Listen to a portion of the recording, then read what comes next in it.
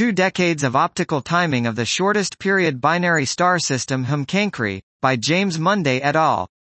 The shortest period binary star system known to date, RxJ0806.3 plus 1527, HM Cancri, has now been observed in the optical for more than 2 decades.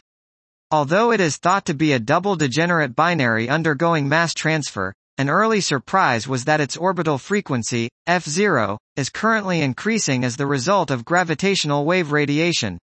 This is unusual since it was expected that the mass donor was degenerate and would expand on mass loss, leading to a decreasing f0.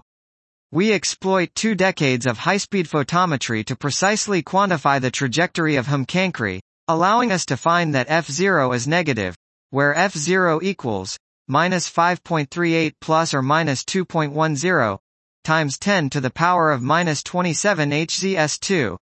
Coupled with our positive frequency derivative, we show that mass transfer is counteracting gravitational wave-dominated orbital decay and that HM Cancri will turn around within 2100 plus or minus 800 years from now.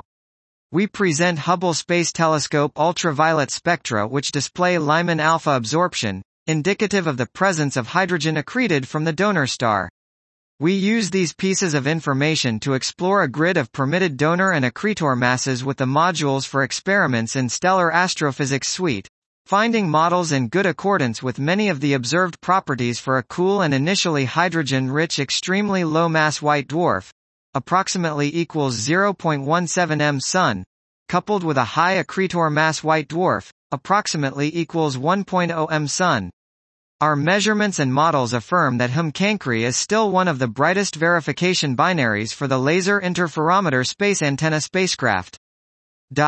This was 2 Decades of Optical Timing of the Shortest Period Binary Star System HM Cancri, by James Munday et al.